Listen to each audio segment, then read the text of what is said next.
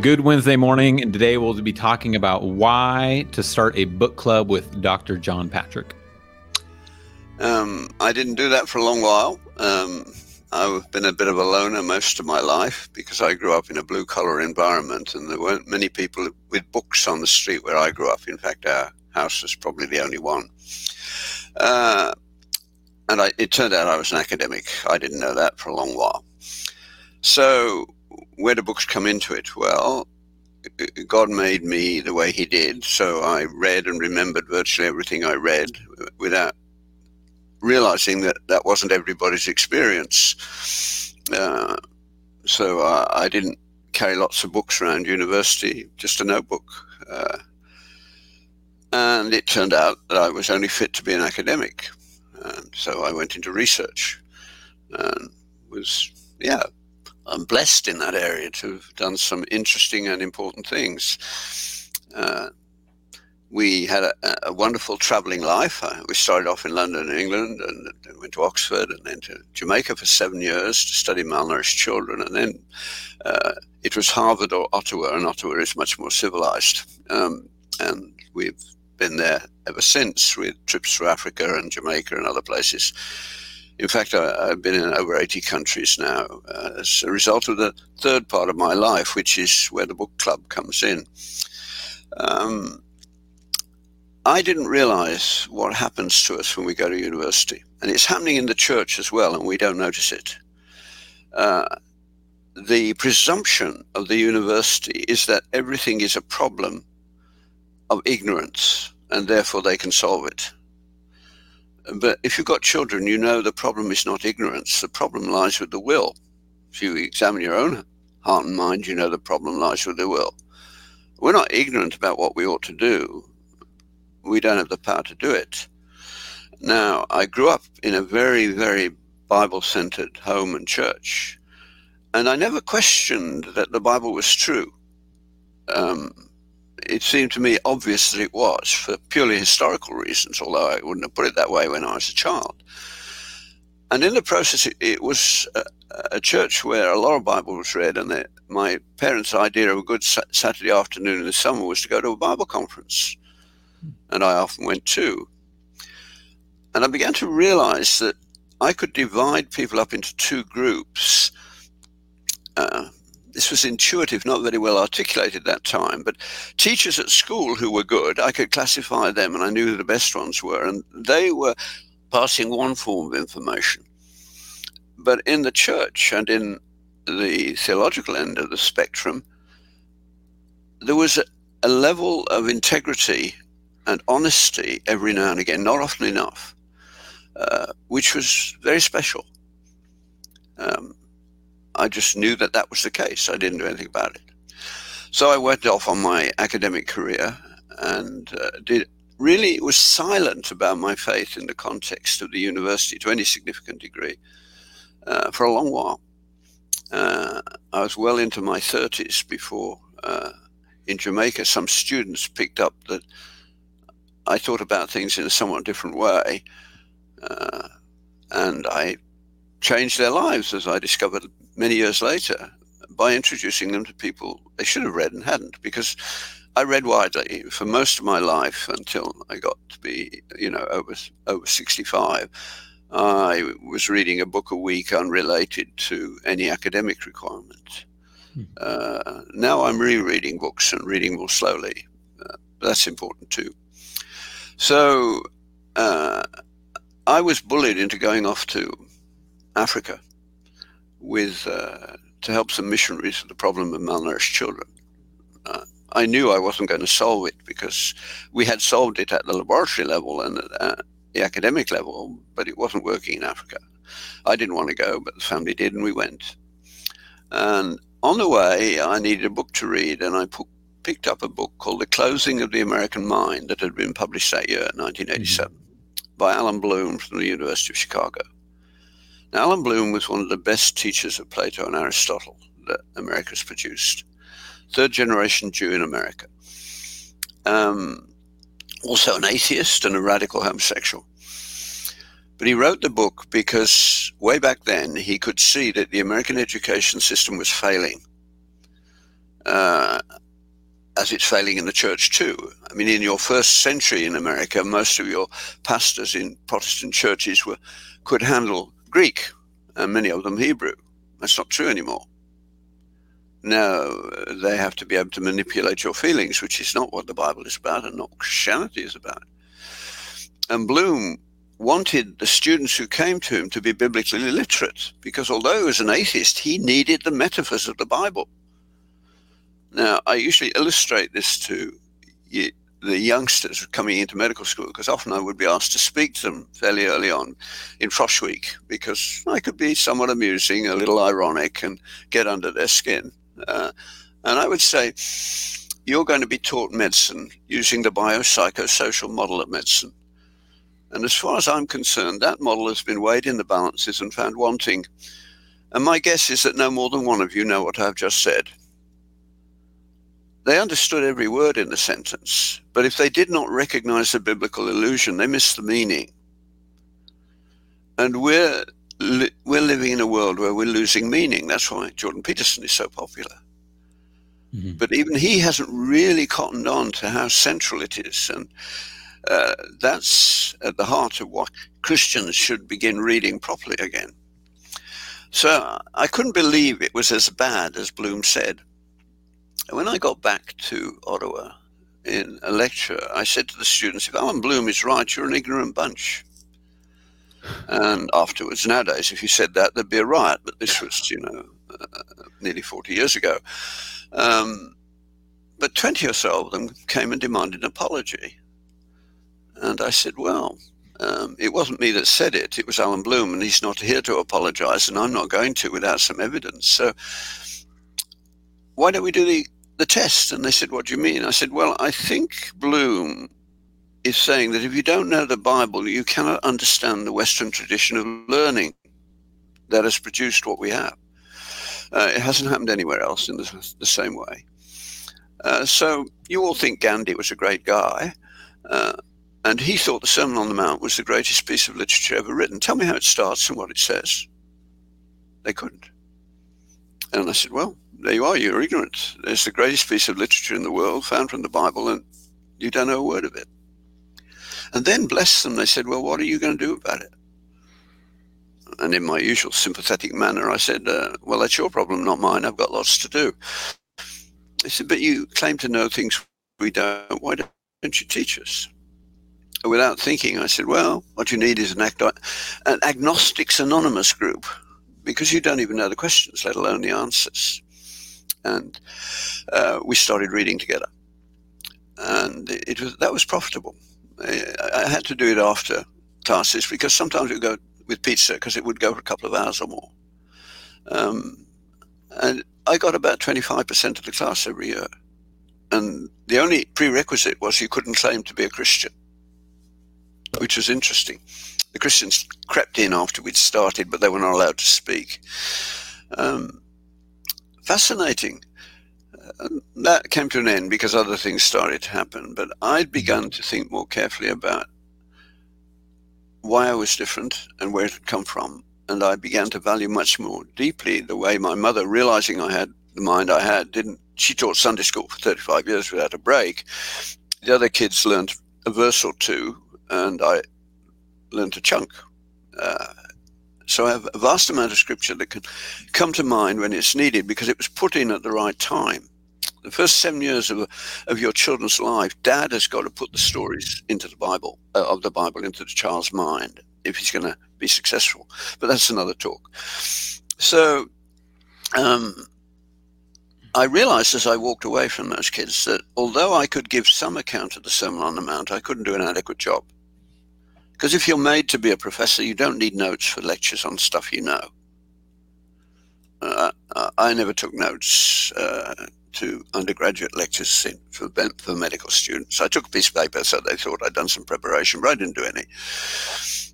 But anybody could do what professors do, but not in the time. And you should not get into something you can't do easily as your main activity. Push yourself to the limit, but live reasonably, properly. But as I walked away, was quite clear to me that I couldn't do that with the Sermon on the Mount. So this was the most important thing that happened to me in my life. Is I'd read Bonhoeffer's. I don't know where I found it. I know it was Bonhoeffer. I haven't been able to track it down again.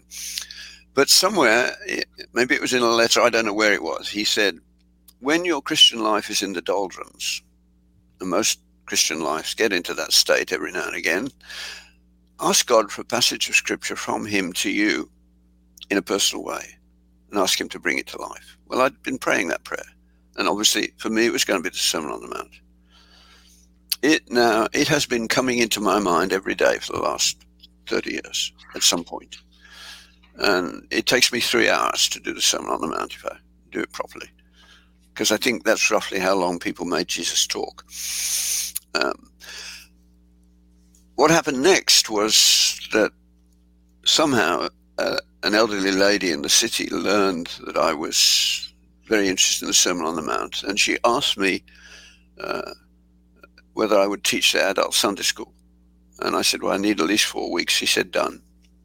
And that's where Augustine College began, and we'll pick that up next time.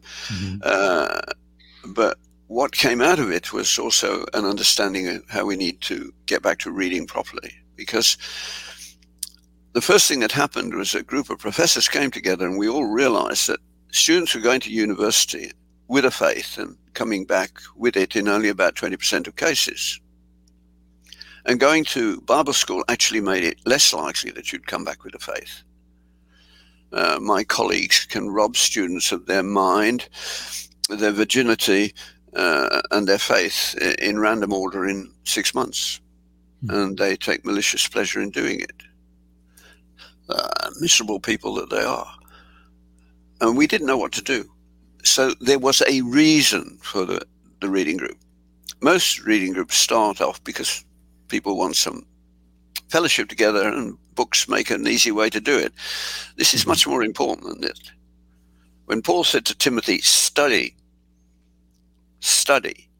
to make yourself a workman approved by God. We are logos people, word people. It needs serious work.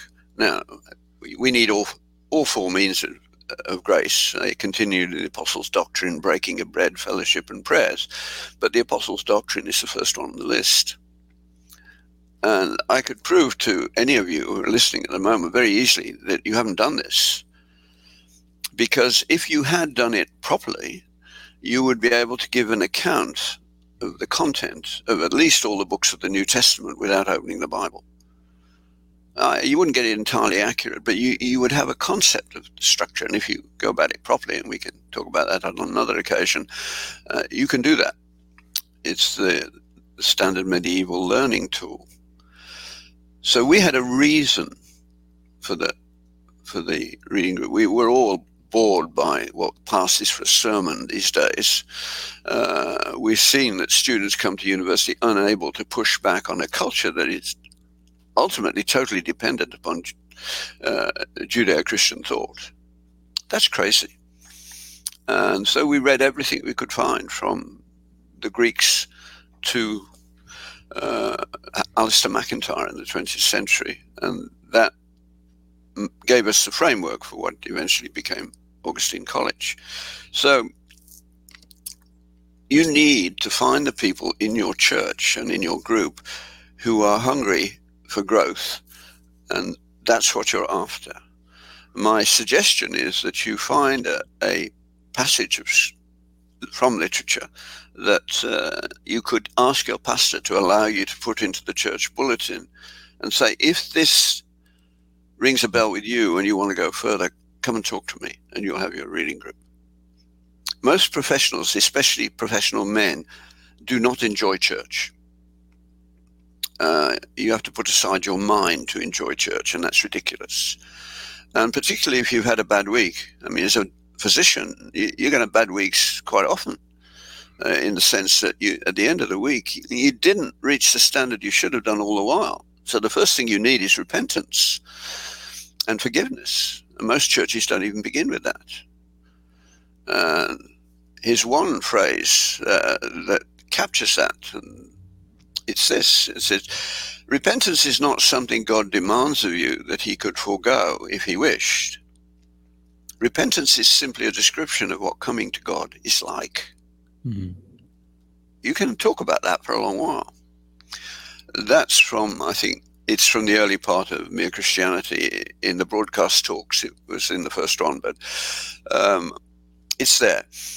But the other phrase that I would suggest paragraph you might think about it is this one, and I'm paraphrasing, and you need to get to the point where you can paraphrase. This is Lewis in The Abolition of Man towards the end of the first chapter, which most people get bored with because they don't understand what's going on, which is a pity. They should struggle through it. He knew what he was doing. But he says, for the wise men of old, by which he means the medievals, the cardinal problem of human life was how to conform your soul to objective reality. That, of course, is God. And the solution was wisdom and self-discipline and virtue. For the modern person, the cardinal problem of human life is how to conform reality to our desires. And the solution is technique. The trans movement is a classic example of it, but there are many more. And we do it in church as well.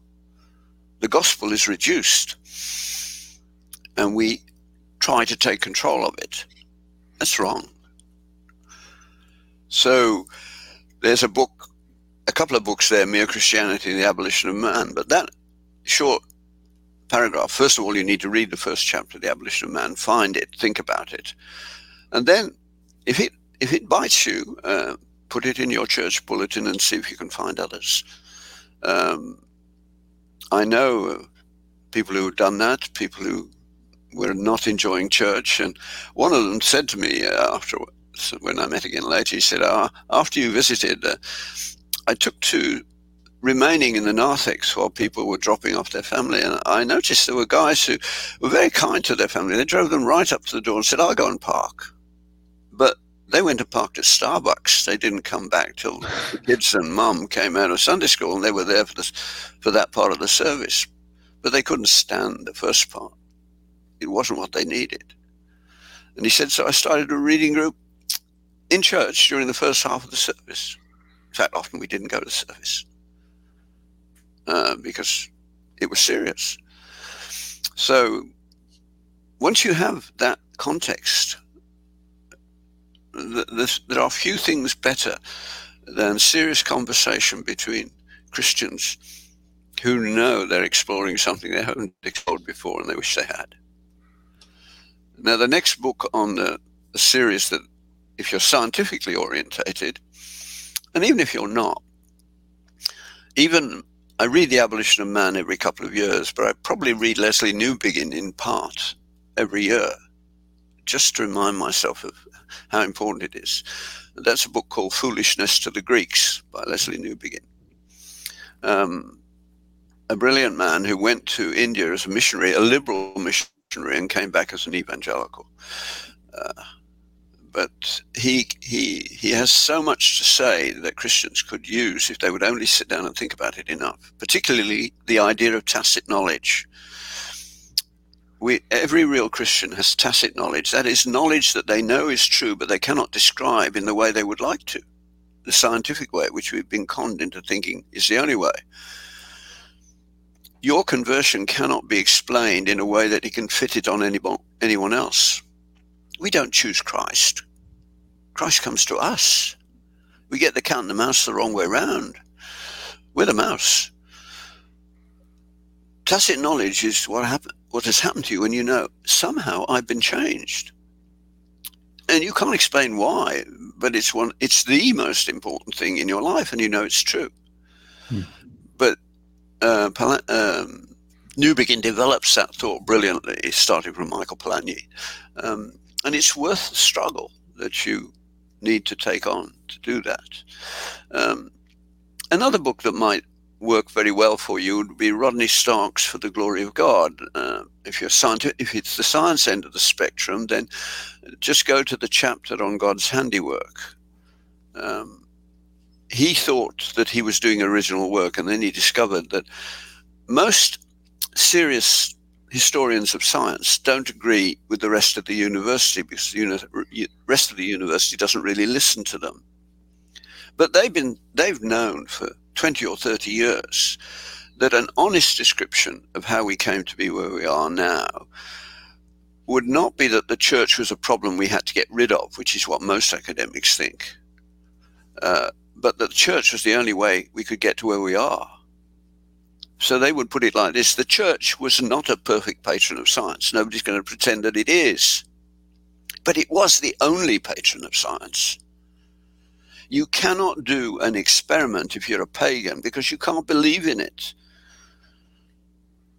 And if you don't believe there's order under the apparent chaos of life and nature, then there's no reason to do an experiment. So that would lead you into the full book of Lindbergh, which is much more of a serious read. But Stark is enough. If everybody in the church had read that, the church would be a different place. For the young people who you might want to work with, Peter Kreeft is probably the best person to start with, and I would suggest that you read for your own benefit A Refutation of Moral Relativism. And if it doesn't have an impact on you, I'd be amazed. Finally, for this introductory talk, you've got to read Bonhoeffer at some point. The Cost of Discipleship is worth buying for the first chapter alone. And you ought to have a copy of Augustine Confessions by your bed and read a paragraph a night.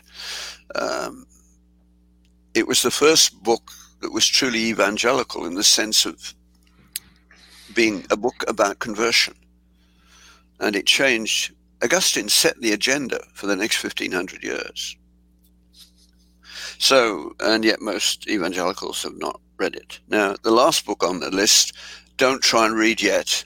If you see a cheap second-hand copy, pick it up, but don't think you'll handle it very quickly. It takes time. But it's probably one of the most, not probably, it is one of the most important books written in the last 50 years by a man who started as a Marxist and is now a Thomas Aquinas Catholic. I can give you a little sense of what it's about that will help you. And it might be worth you finding a copy so that you can take the first 4 pages and chop out bits from that and the last page. But the first 4 pages is MacIntyre giving you his account of why he wrote the book. And I can shorten it for you. He says that we live in a very strange world. And the easiest way I can begin to describe to you what I think has happened, which most people will not accept as true, is that we have lost our way in a very particular sort of way. We've lost the story of meaning. So he says, I want you to imagine that the world becomes upset with what's going wrong and begins to blame scientists for it. You see, they're doing that at the moment. He predicted all that's happening at the moment. They say, if we had this science, we'd be living in a wonderful green paradise. Of course, that's total rubbish, but there you go. And so they lynch the scientists, blow up the laboratories, and burn the libraries. And then, of course, things are much worse. So a know-nothing government tries to reinvent science. He finds the odd bit of a chapter here, an audio there, but it's not connected from an overarching story of what science really is, because even the scientists don't know their own story now, and so they're really being turned into technocrats rather than truly scientists. That's where we're headed. And he says it's a disaster. And then he lays out the consequences of that mistake in a philosophical history of the Western world, which is done in a very interesting way, because he starts quite modern with emotivism, the total centrality of feeling to the modern person, especially the young. But you listen after church on Sunday morning, you don't hear anyone say, my goodness, that sermon made me think differently. Everybody asks you how you feel. We all know how we feel. We feel bad because that's until we confess, and then we feel good. But that's not our job. Feelings are God's. We can't manufacture feelings that work. When we sing happy songs, the effect's worn off by the time we get to the door. When Scripture is expounded and say you get to the point you must be renewed in your mind, that can make you feel very unhappy indeed as you realize you don't have anything that could be labeled a Christian mind. You can't defend a Christian position on anything very well. I was pro-choice for 20 years because I didn't think about it. I only had to think about it for one long afternoon when God got on my case, and it all changed. So at the end of that book, to give you some hope, MacIntyre writes something like this. He says, if you follow my argument, then you will understand that I am proposing that we have already entered into a second dark ages. But we should not be entirely without hope, because the last time this happened, good men and women withdrew from the task of shoring up the Roman Imperium into the task of forming communities within which they could keep the civilities and the virtues alive. The only difference is, the solution, of course, was the monasteries. The only difference is, last time the barbarians were waiting at the gate. This time, they have been ruling us for quite some time. And it is our failure to recognize that is at the heart of our problem. We are waiting for a doubtless new St. Benedict. Amen. And what was the name of that book, John? I don't think I could. After Virtue, that was. After Virtue? Yeah. Okay. But, well, they've got the warning.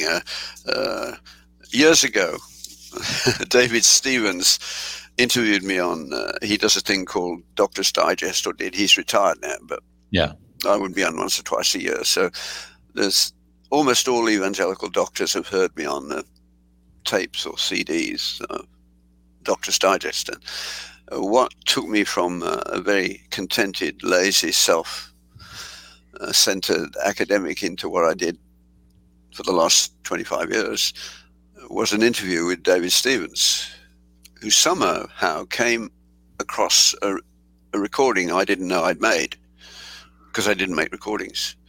And he said, well, it's amateur. And I still to this day don't know where it was recorded. But it was called The Myth of Moral Neutrality. And he'd just returned from being a missionary in Africa to run the Christian Medical Dental Association of the US, 20,000 members. Yeah. And he's a smart man, but not properly educated at that point. He's made up for it since, but he didn't need anything other than what he took with him to be a wonderful doctor, and actually found what is now the best teaching hospital in Kenya. But he arrived to take over this job, and he realized that medicine was sailing towards very choppy waters. He had no idea what. I mean, he had no idea how to attack it, because it was basically a church on a big scale for doctors. It was a fellowship program. There's nothing wrong with that. They'd go to conferences to have people to talk to where they didn't have Hillary looking over their shoulder with the wretched HIPAA regulations. But he knew he needed much more, and he called me, and once I got used to his accent, he said, I've just listened to a tape of yours 6 times. I don't normally do that. And I said, it can't be me. I don't make tapes. He said, it's your voice. I couldn't argue with that.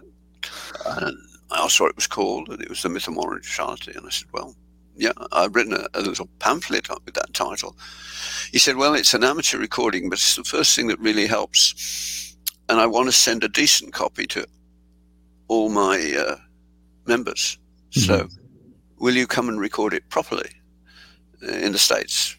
So I did. I recorded several talks, but the last one was the funniest. At the end of it was at a conference, and he said, before you go back, can we have a free discussion with a tape recorder running? Because I've got lots of questions for you. Yeah. So we did. And at the end, he said, I haven't thought about almost everything you talked about. What books made you think like this? And I just listed some books that were by my bed. Most of them stay there all the while. Augustine's Confession is always by my bed. But it happened that After Virtue was one of them. And quite a few. Anyway, I listed half a dozen of them. And he, being the man he is, an entrepreneur and incredibly good at what he does, he went back to the office, played the tape to them. He said, the guys will want those books. So he said, ring up the publishers and see if you get a good price on each of them. And he sold them for about $50 or $60, which was a good deal, and called it the Thinking Doctor's Library, as though half a dozen books could make a library. But I had no idea what was happening. And on the list was After Virtue. He didn't ask me about this. And I've been teased ever since about that by doctors who say, you ruined my life for a couple of years. It took me that long to read that book. But then they always say, but it's after the Bible, it's probably had more impact on me than any other. So books are, well, there's a few thousand of them in this house. Yeah. I was talking to your wife, Sally, and she was giving me a hard time. To get rid of them. Oh, is she? Well, she was giving me a hard time because she didn't see any books in my background. She said, your background's very boring. There's no books in it. Okay. Things I want to do is, can you put together a list of, hey, here's some books to get started with for the non-scientist, non-doctor, let's say the, well, most of those, have you got that list that I've just, or do you want me to do that list again for you? I took notes on. You've got it recorded. Yeah, I got it recorded. We can send it to you. That's all right. Yeah, let's do that. The only one, in fact, they're all for non-scientists as well. Okay. And those are the ones I would start with. So as takeaways for this, we will put together a list of books. Your recommendation is you got to find a group of people who are interested, and you recommended a good way to approach that is to somehow post up something within the church. If you have a bulletin or a newsletter, or for us, we have a Facebook group, so you can post up something and say, hey, I'm going to be reading this book. You've got to do the reading yourself and find a paragraph that will bring you to life, that challenges you. Okay. Now for you, I would suggest you probably never read First Things, have you? I've been, that's a website, right? It's a magazine. It has a website. Okay. I have not, I've skimmed the website, but I have not read it. Well, go to the website. Yeah. And put in Budziszewski. I'm getting it you phonetically. Budziszewski. And he has an article some years ago, The Revenge of Conscience. It's 11 pages, but if you don't find something in that gets you, I'll be very surprised. But you'll find that one on my website. It's listed amongst papers that you might like to read, and I'll put a few of those on as well. So. Okay. And if you guys are watching this, if you're watching this on YouTube, I'll try to link as much of this I can down below so that you have access to all this stuff. And hopefully we'll find a way to never watch myself willingly. And hopefully we'll put this on YouTube or John's website. We're going to continue to do these on Wednesdays and ask questions. I was taking notes during the talk today, and we have a ton of questions that we can keep going. But if you have questions that you want answered and you're watching this online. We'll go to the Augustine College program next, how that reading group, what it produced. So with that being said, is there anything else you want to share, or can I wrap this up for us today? I think you can wrap it up at the moment. That's great. Perfect. Thanks, Sean, and thank you guys all for listening.